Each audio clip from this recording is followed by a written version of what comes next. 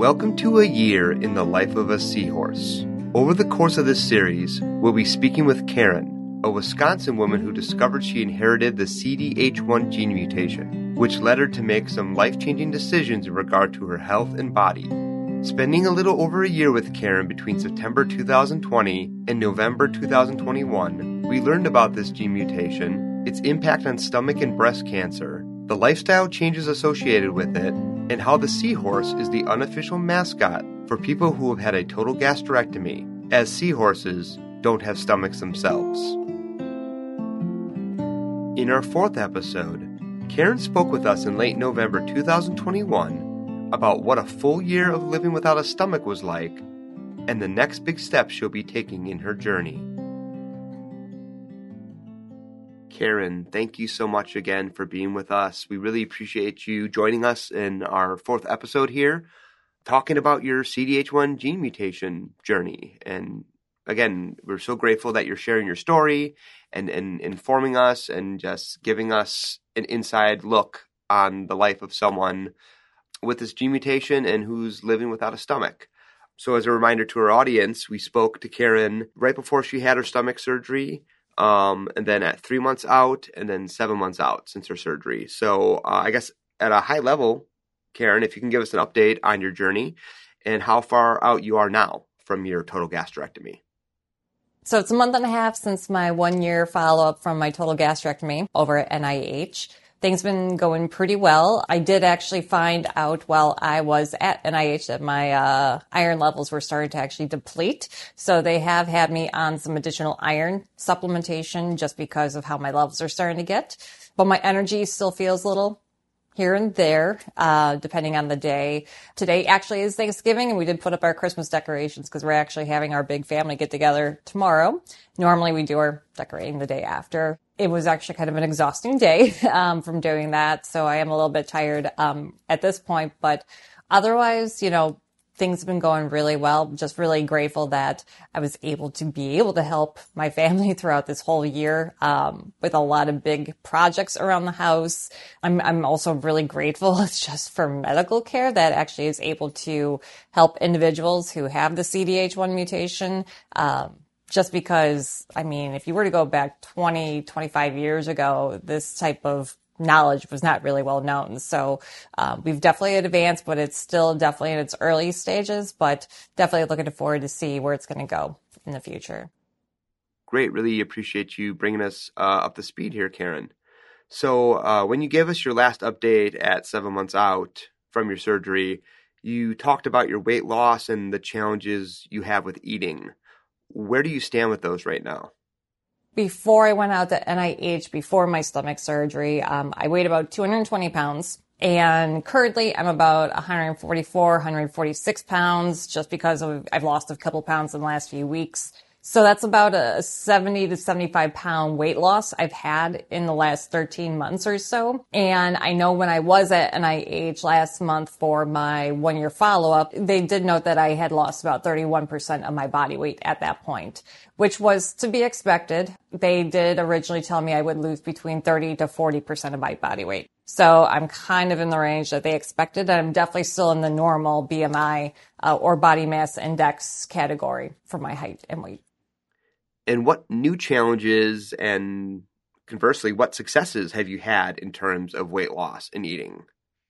So I would say that my weight has primarily been stable since the end of May. However, I will admit in these last few weeks, I've been under a lot more stress between some personal projects I've been doing, between work, and then just trying to accommodate personal scheduling. I've been seeing that my weight has been slowly dropping again. So the lowest I've seen that I've gotten down to was 144.2 pounds.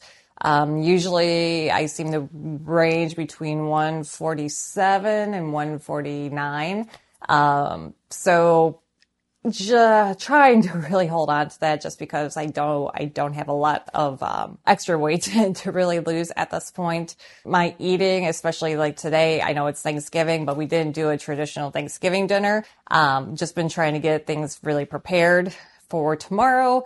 And then with the decorating, I really got super busy, and I've noticed that If I get super busy and I forget to eat, when I do eat, it's extremely hard to. So unfortunately for me, I probably haven't even had 1,000 calories today, which is really bad.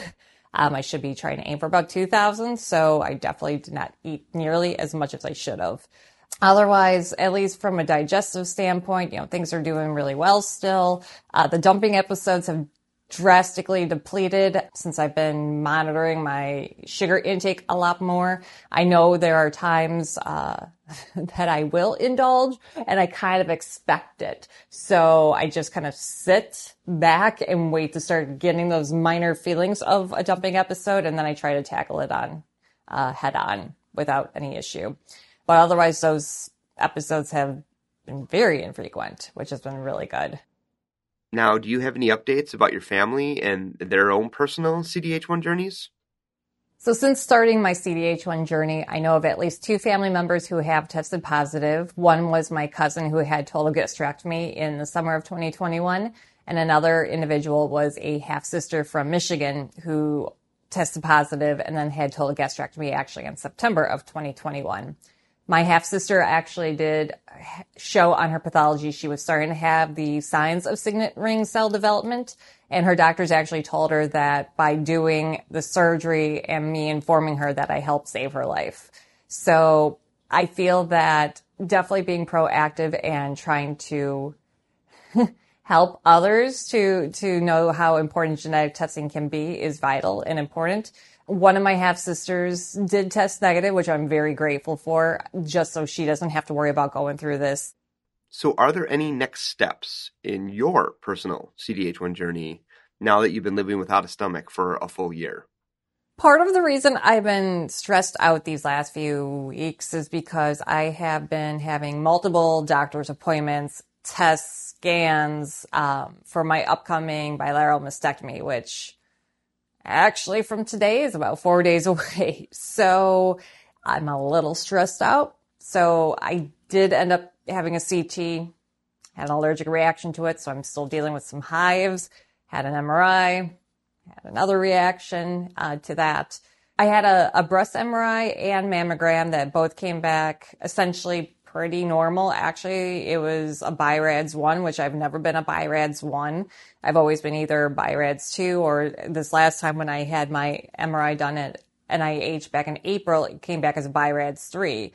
So I'm happy to know that it has improved, but I'm still going through with the procedure just because I don't want to go through what my aunt did.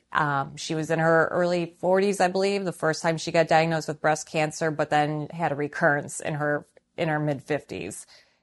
I just don't want to take that risk. I know I've already had the stomach side of it taken care of, and it was already a stage T1A, but I would just rather go through something prophylactic to take care of it and reduce my risk to a very small percentage. Currently, I think the percentage could be somewhere between 40 and 60% of a high risk because of the CDH1 mutation. It's hard to know because it seems like that number is changing day to day depending on different studies and research.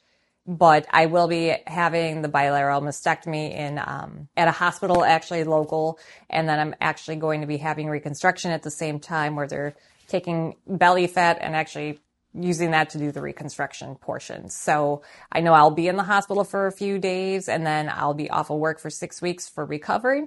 But the reason I really want to have this done is because of the aunt that first got her genetic testing, and she was the one that found out about the CDH1 mutation.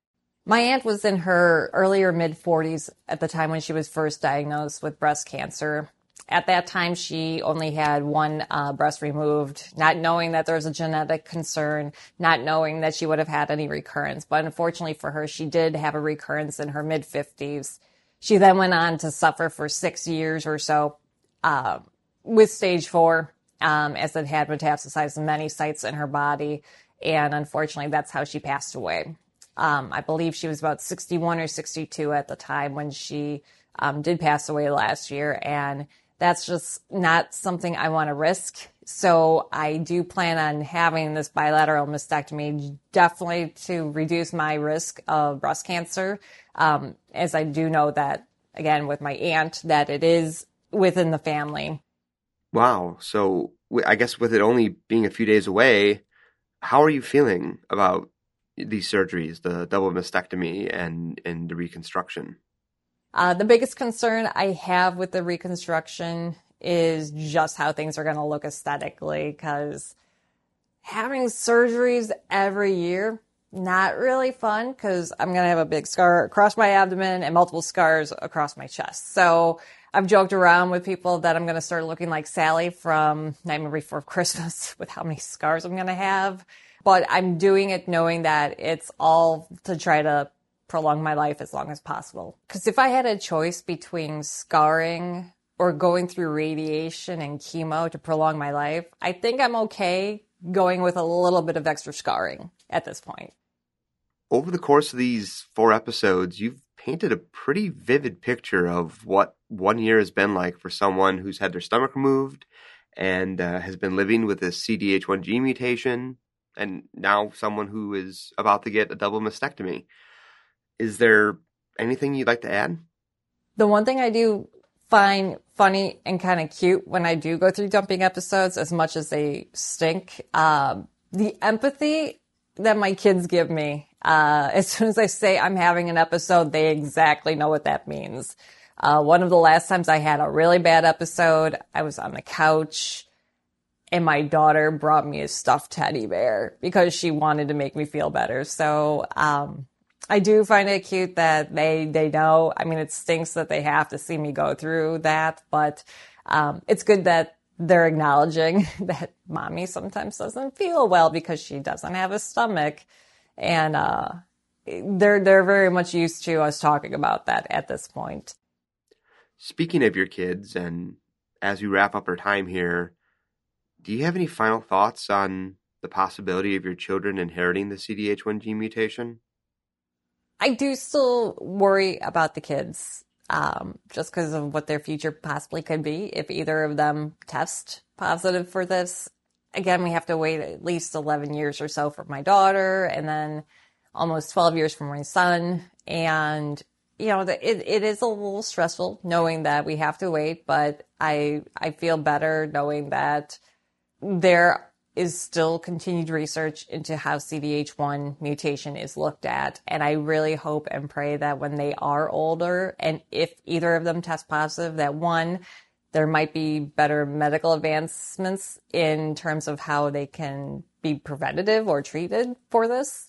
If they do have to have surgery, I want them to know that they can look up to me as a mentor, and they can see that I have been able to live a life that is full, and they see that in me currently on a day-to-day basis. I'm constantly active, I'm constantly doing something, and I don't let not having a stomach hold me back. So I want my kids to know that life is okay. Life will be okay after a gastrectomy.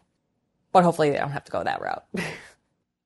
Karen, we cannot express how much we appreciate you spending this past year with us, going through all these crucial steps in your CDH1 gene mutation journey, from the time before your surgery, through the various milestone marks as you were living without a stomach, and then now 1 year out where you're about to get a double mastectomy in addition to the total gastrectomy that you got a year ago.